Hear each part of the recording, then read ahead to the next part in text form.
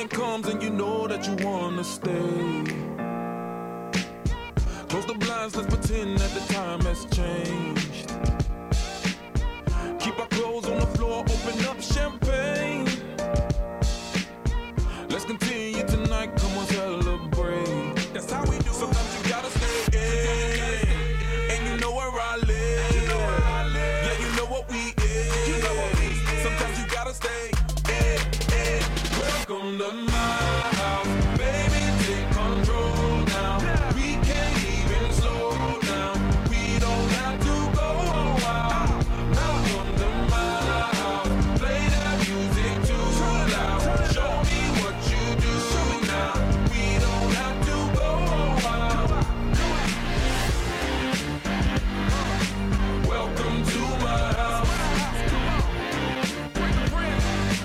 Welcome to my house. Welcome to my duck off the crib, the spot, the pad. But my house is your house if you throwing it back. Excuse me if my home draining is sad. Soon as these happy faces land, you can run with the cash. Home run, slam dunk, touchdown pass. Mi casa es tu casa, so it ain't no holding back. Another shot of vodka, you know what's in my glass. It's my house, just relax. Welcome to my house, baby, take control now. We can't even slow down. We don't have to go out. Welcome to my house, play that music too loud. Show me what you do now. We don't have to go out. Welcome to my house. Good evening and welcome to another edition of Gray Matters here on WCBN FM Ann Arbor. My name is Dick Whaley. And I'm Jim Dwyer. And another sort of busy week in the news. All kinds of very interesting events, tragic events, more primaries, bloody. One of the more interesting revelations this week is there was a Marine base in northern Iraq that's now been confirmed by the Pentagon. ISIL is slowly but surely getting strangled. They lost Palmyra yesterday, thanks to Russian air power and Syrian ground forces. And I think that these Brussels attacks, as tragic as they were and scary and all that, that's an attack on NATO. They may regret this one. And obviously this was police work. This was an act of desperation. So you'll hear the perspective that this was an enormous intelligence failure, and obviously there's some aspects of it that remain unexplained and troubling, but on the other hand, it sounds to me like the so-called triggering event, pardon the expression, was the arrest of the other fellow involved in the Paris attacks. So this was an act of desperation. This terrorist attack in Pakistan yesterday on Easter Sunday. Ridiculous. Well, a reminder, too, that although there have been a few bomb attacks, terror attacks in Pakistan, this is clearly the biggest one in quite a while and happening on a religious holiday. It's a reminder that this swath of the Middle East, so aptly rebuilt by the W campaigns of wisdom, wit, and insanity, that this is still an ongoing thing. We've got from the Levant, Syria, all the way over east to Pakistan and into India. And, seeing the front page of the New York Times, Syrian army recaptures ancient city, the castle walls of Palmyra. It's a blast from the past, back to the golden oldies in the 13th century when the Crusaders first established some of these castles in the 1200s in their campaign to remake the Middle East. Well, if the Americans get to Palmyra, I think it would be only fitting that they play a rousing rendition of Elvira. Maybe Tex can throw that on for us. Well, the biggest winner, obviously, it's too late for the people who lived in Palmyra. Sure. Their lives are ruined. Those who stayed behind faced terrible hardship, public hangings and so forth under ISIL's tenure there. Plenty of people have left. The real winner here is the Assad regime, who now have something, positive that they're actually getting some international acclaim for. And the experts who attempt to preserve the earliest exemplars of human culture. Let's face it, one of ISIL's great crimes, besides making beheadings YouTube sensations, is their destruction of antiquities. Sure. And so there are a couple of important historical sites that are associated with Palmyra. We'll find out in the next couple of days how badly trashed some of them are. But this is a bizarre element of their ignorant attempt to, they want to link themselves to the idea of a caliphate. And, of course, that idea is somewhat over-exaggerated here in the West, their capacity to do so.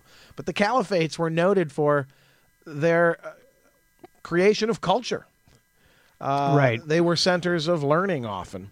This is just ignorance to smash, trash, and destroy. It may as well be a bunch of frat boys going to a ski lodge in northern Michigan. Well, and that's what's so dangerous about the rhetoric of Ted Cruz and Donald Trump in reference to these events. Of course, the Brussels attack occurred while Obama was in Cuba. Mm. And there were immediate calls for him to, quote, come back to Washington to deal with the Brussels crisis. What, the Europeans aren't adults and can't handle this? The police were obviously moving in on these clowns and these morons in Belgium. That's quite clear. And, of course, the disproportionate coverage is very interesting. You have, in today's New York Times, you have a headline, but not a blaring headline, about the attack in Pakistan. Owen Bennett-Jones, who appears on the BBC as a sort of a news host late at night, had an article in the London Review of Books on the 3rd of March entitled The Military and the Mullahs. Subtitle, Owen Bennett-Jones on Army Rule in Egypt and Pakistan. Of course, those are our second and third recipients of foreign aid. That's correct. After Israel. But I wanted to mention on the Pakistan issue, just factually, this is an interesting sentence or two. He says, brutal army offensives in the tribal areas, and I think this can be expected in response to this event in Lahore, Pakistan, backed by the U.S. drone campaigns, mean that for most Pakistanis, the country is safer today than it has been in some years. In 2009, there were 91 suicide attacks in which 1,121 people were killed. In 2015, there were 22 suicide attacks, which killed 157. Those are some of the empirical numbers that show that the Pakistani military has made some progress on the suicide bomber phenomenon, but these are very, very difficult crimes and acts to prevent. Well, there's another headline. And patrolling Muslim neighborhoods, to quote Ted Cruz. What is that all about? I mean, is this guy clueless or what? There's another story on today's front page. We'll give him a brain damage award. Sure, and we're not done with him yet, yeah. So we have yet another, but by Matt Apuzzo, another front page article in today's Times, no clear signs on who might be radicalized. And this is about American teens, usually, young people, sure. College age perhaps, in some cases, who via the internet or some, friend of a friend become radicalized, some of whom try to actually go to places like Syria and fight for ISIL. And the article, sort of spins its wheels a little bit, saying, well, it's just a series of shrugs. No one really knows. But I think they need to broaden the scope if they're going to study what makes people become interested in joining ISIL, radical Islam. What about Timothy McVeigh, a homegrown radicalized individual who did a horrible crime, sure. a bombing? What about the guy who shot up the black church? What about any of America's multiple shooters? isn't this really the same kind of phenomena at the end of the day? Well, it is, and I think that obviously Europe has its own unique problems because of the open borders, this migration thing that's going on, and the whole chaos that Europe. There seems to be there's chaos at a kind of a low level, but Europe seems to be more in the endless debate stage rather than let's take some action here. So there's more of this let's close down the borders concept. Obviously, you have intelligence glitches that seem to have occurred here, and it's kind of difficult to know at times who is telling the truth about what. But just to mention Turkey very quickly, there have been a number of heinous suicide attacks in major Turkish cities over the last 6 weeks. And one would think that Turkey, in particular, as a member of NATO, might be kind of interested in looking at the situation in northern Syria rather than the Iraq situation. Because, by the way, there's another story out just last week that the Iraqi military has retakes, is the headline, an ISIS-held villages outside occupied city of Mosul. So there's going to be an impending offensive in Mosul quite soon by the Iraqi army, and this, of course, is in connection with the fact that just last week the Pentagon confirmed that there is a Marine base in northern Iraq in response to the fact that the Department of Defense have now identified 12 American service members who have died supporting the operation to eliminate the Islamic State. So when you hear Ted Cruz and Donald Trump saying that Obama's doing nothing, I'm not too sure what planet they're on. The so-called finance minister of ISIL was taken out last week in a drone attack. Now, does ISIL have a, quote, finance minister? Of course not. He's in charge of money laundering, and the Pentagon and Secretary of Defense went out, had a news conference, and said, look, we've nailed a bunch of their banks. Their banks were blown up. The cash is gone. It's up in the air. So I would suggest that ISIL is in much worse shape than either the American media or the Republican candidates for president are portraying in this campaign. And this continuing nonsense about the terrorist threat here in America, while it exists, is not as alarming as one might think. Well, as we've noted many times, that we pose a much greater threat from the random gun violence that is so prevalent in our country. I mean, ISIS will continue to be a useful prop, no doubt, as a rhetorical device, regardless, but... Well, and the propaganda is what is troubling. It's interesting that in the April Harper's Index, the portion of Americans who worry that a family member will be a victim of terrorism, 1 in 2. Number of people killed by political or religious extremists in the United States since 9/11, 93. Percentage of these deaths attributable to far right-wing political extremism, 52. That's not to minimize these deaths, but the point is that's kind of a bad weekend in Chicago and L.A. with the gun violence. Right. So when you hear that you're 5,000 times more likely to be killed by gun violence in America from the morons and fools that have guns and pistols, and let's face it, they're sissies. They're sissies. There's even talk of the Republican convention, possibly people packing weapons in that building.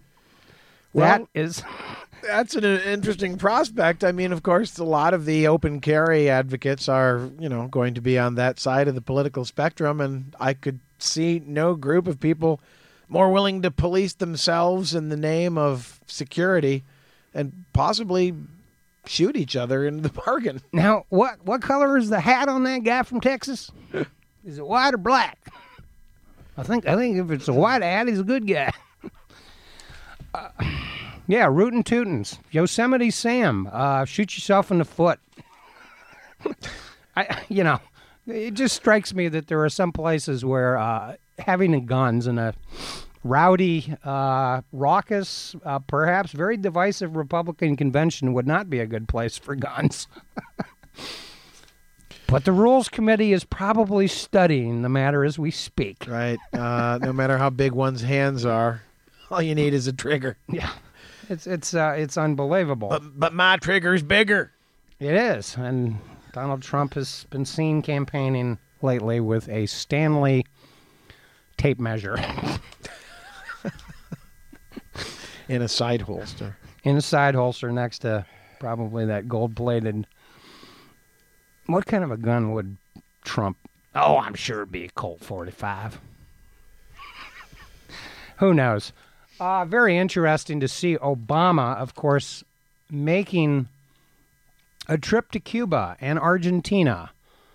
Quite a bit more coverage of the Cuban story than the Argentinian story. No surprise there, but the Argentinian dirty war story is a tad embarrassing to American bastions of the Republican Party, Henry Kissinger and Ronald Reagan, and are glad that the media didn't focus too much on the so-called dirty war in Argentina. Because let's remember that Jimmy Carter cut off aid to Argentina after the, well, shall we say, not inspired by Henry Kissinger, but certainly a wink and a nod involving Henry Kissinger, who at the time, of course, was foreign policy advisor to Gerald Ford. Ronald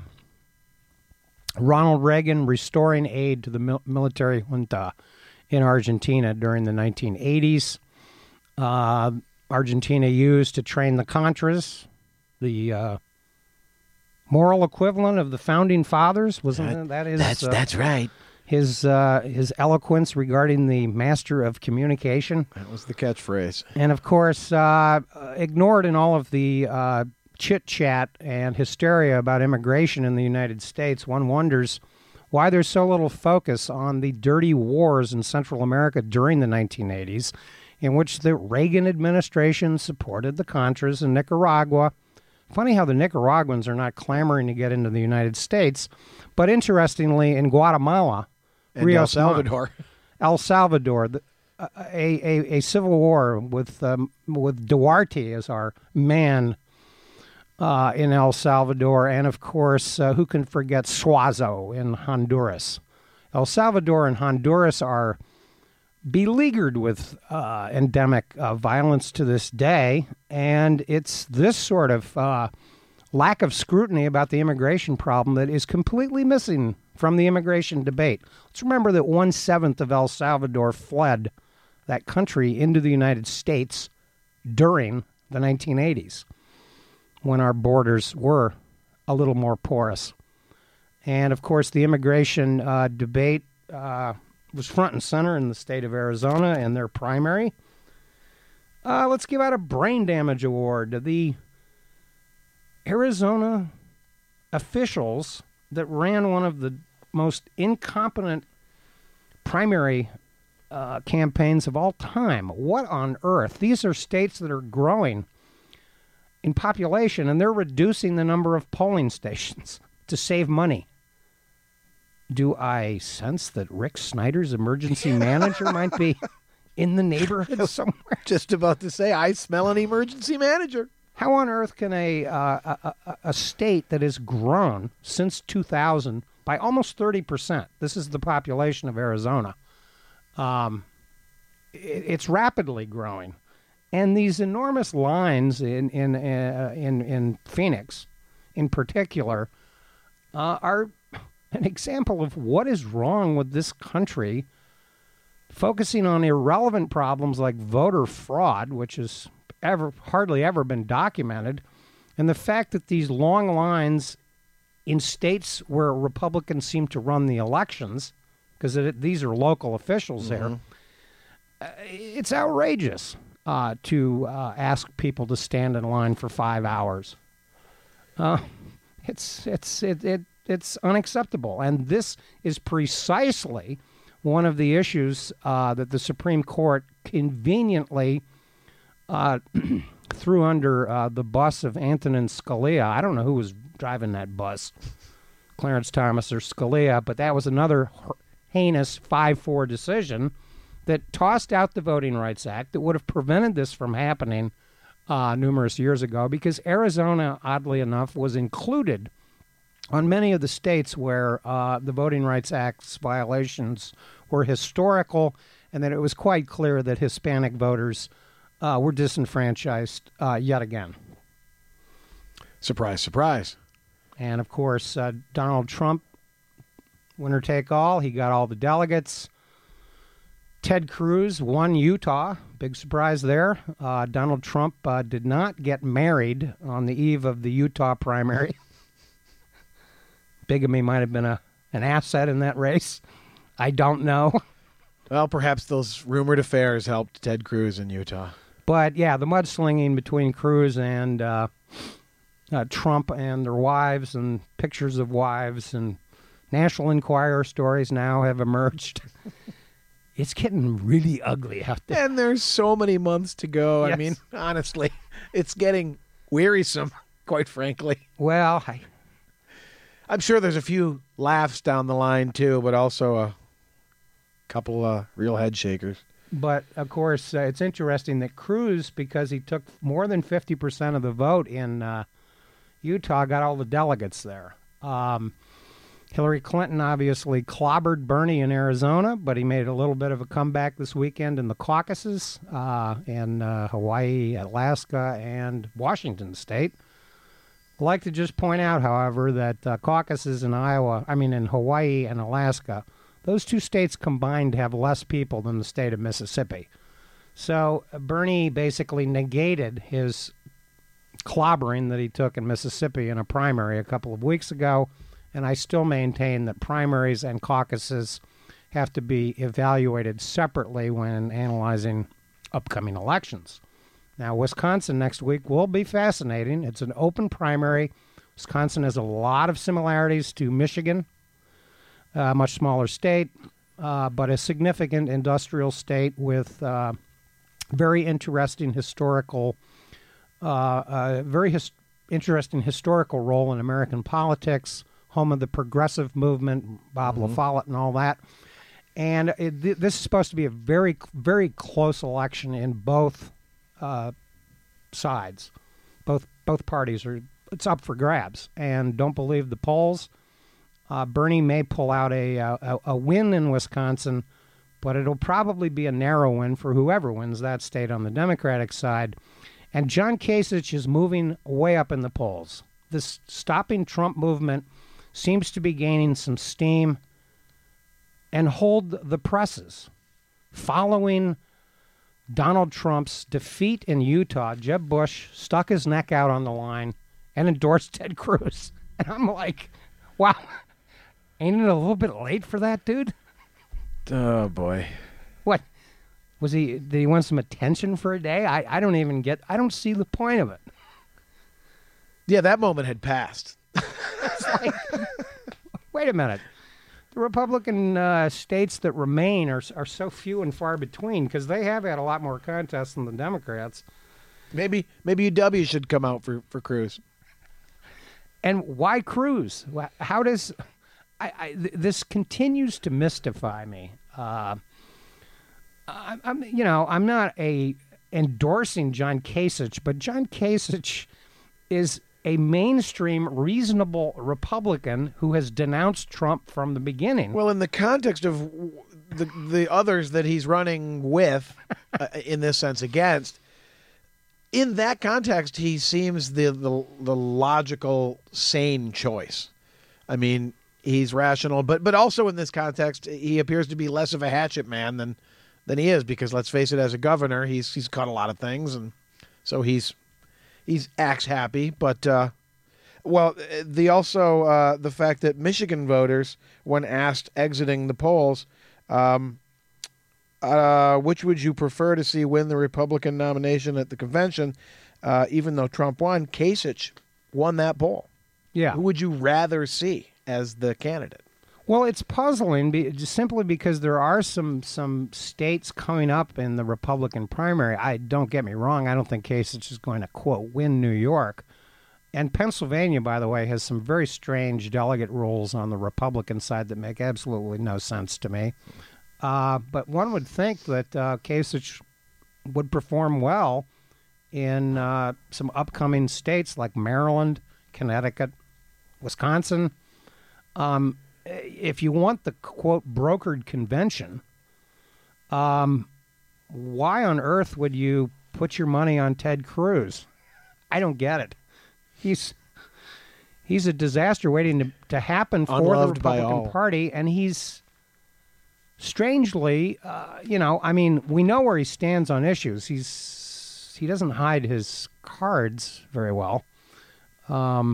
I don't think he hides his stupidity very well either, but Ted Cruz is fighting for the future of the Republican Party. He wants to be a player no matter what, because he sees Texas as a base for his brand of true conservatism. And, it's interesting that in a couple of years, and I will predict this in maybe 10 to 15 years, Texas will be in play in presidential elections because of the nature of the demographics that are changing. This is why Hillary Clinton clobbered Bernie in Texas.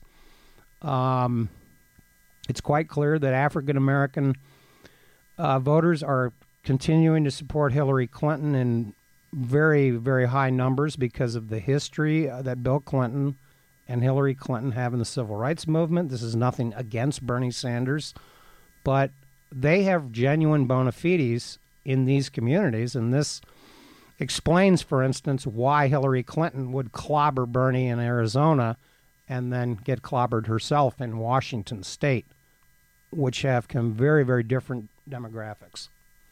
So stay tuned for the Wisconsin primary. Like I say, it's a kind of a symbolic primary. It's had some big significance in American history in the past. As a primary, Wisconsin tends to have high turnout, but unlike Arizona, leaving aside perhaps some problems in Milwaukee, I think that the Wisconsin election officials will handle their primary much more efficiently. There were very few complaints, by the way, in the state of Michigan regarding that. And no matter what your politics are, it is impermissible for election officials to not have enough ballots printed up or enough polling sites for a population that obviously is coming out to vote. I mean, wake up. And in some cases, in really big numbers. Yeah. As Michigan proved. Definitely like to thank Andrew for engineering once again this evening here on WCBN FM Ann Arbor. Yazoo City Calling will be coming up shortly, a minute or two. The Flint water crisis. Interesting. Big report. The task force is apportioning blame. And it's fascinating that the hearings in Washington a couple of weeks ago tried to pin the blame on the EPA. Certainly there were some issues there, but this strikes me as incompetence at the state level and with some local officials regarding what was going on, what the facts were, some communication breakdowns, and clearly a boondoggle by Rick Snyder. Right, and we'll talk about this at greater length as this crisis continues to play out, but the tendency to use this sort of euphemistic phrase, governmental failure, is misleading, and it's an attempt to spin it by the right wing to attack government itself, when really government's just a superstructure. It's the people who have those jobs within that system who either take their job seriously or refuse to, who are the culpable ones. To just blame government itself is like blaming traffic accidents on the fact that there are traffic lights. Okay, well, we are out of time, and the Michigan DEQ is one of the culprits, no doubt. Good night.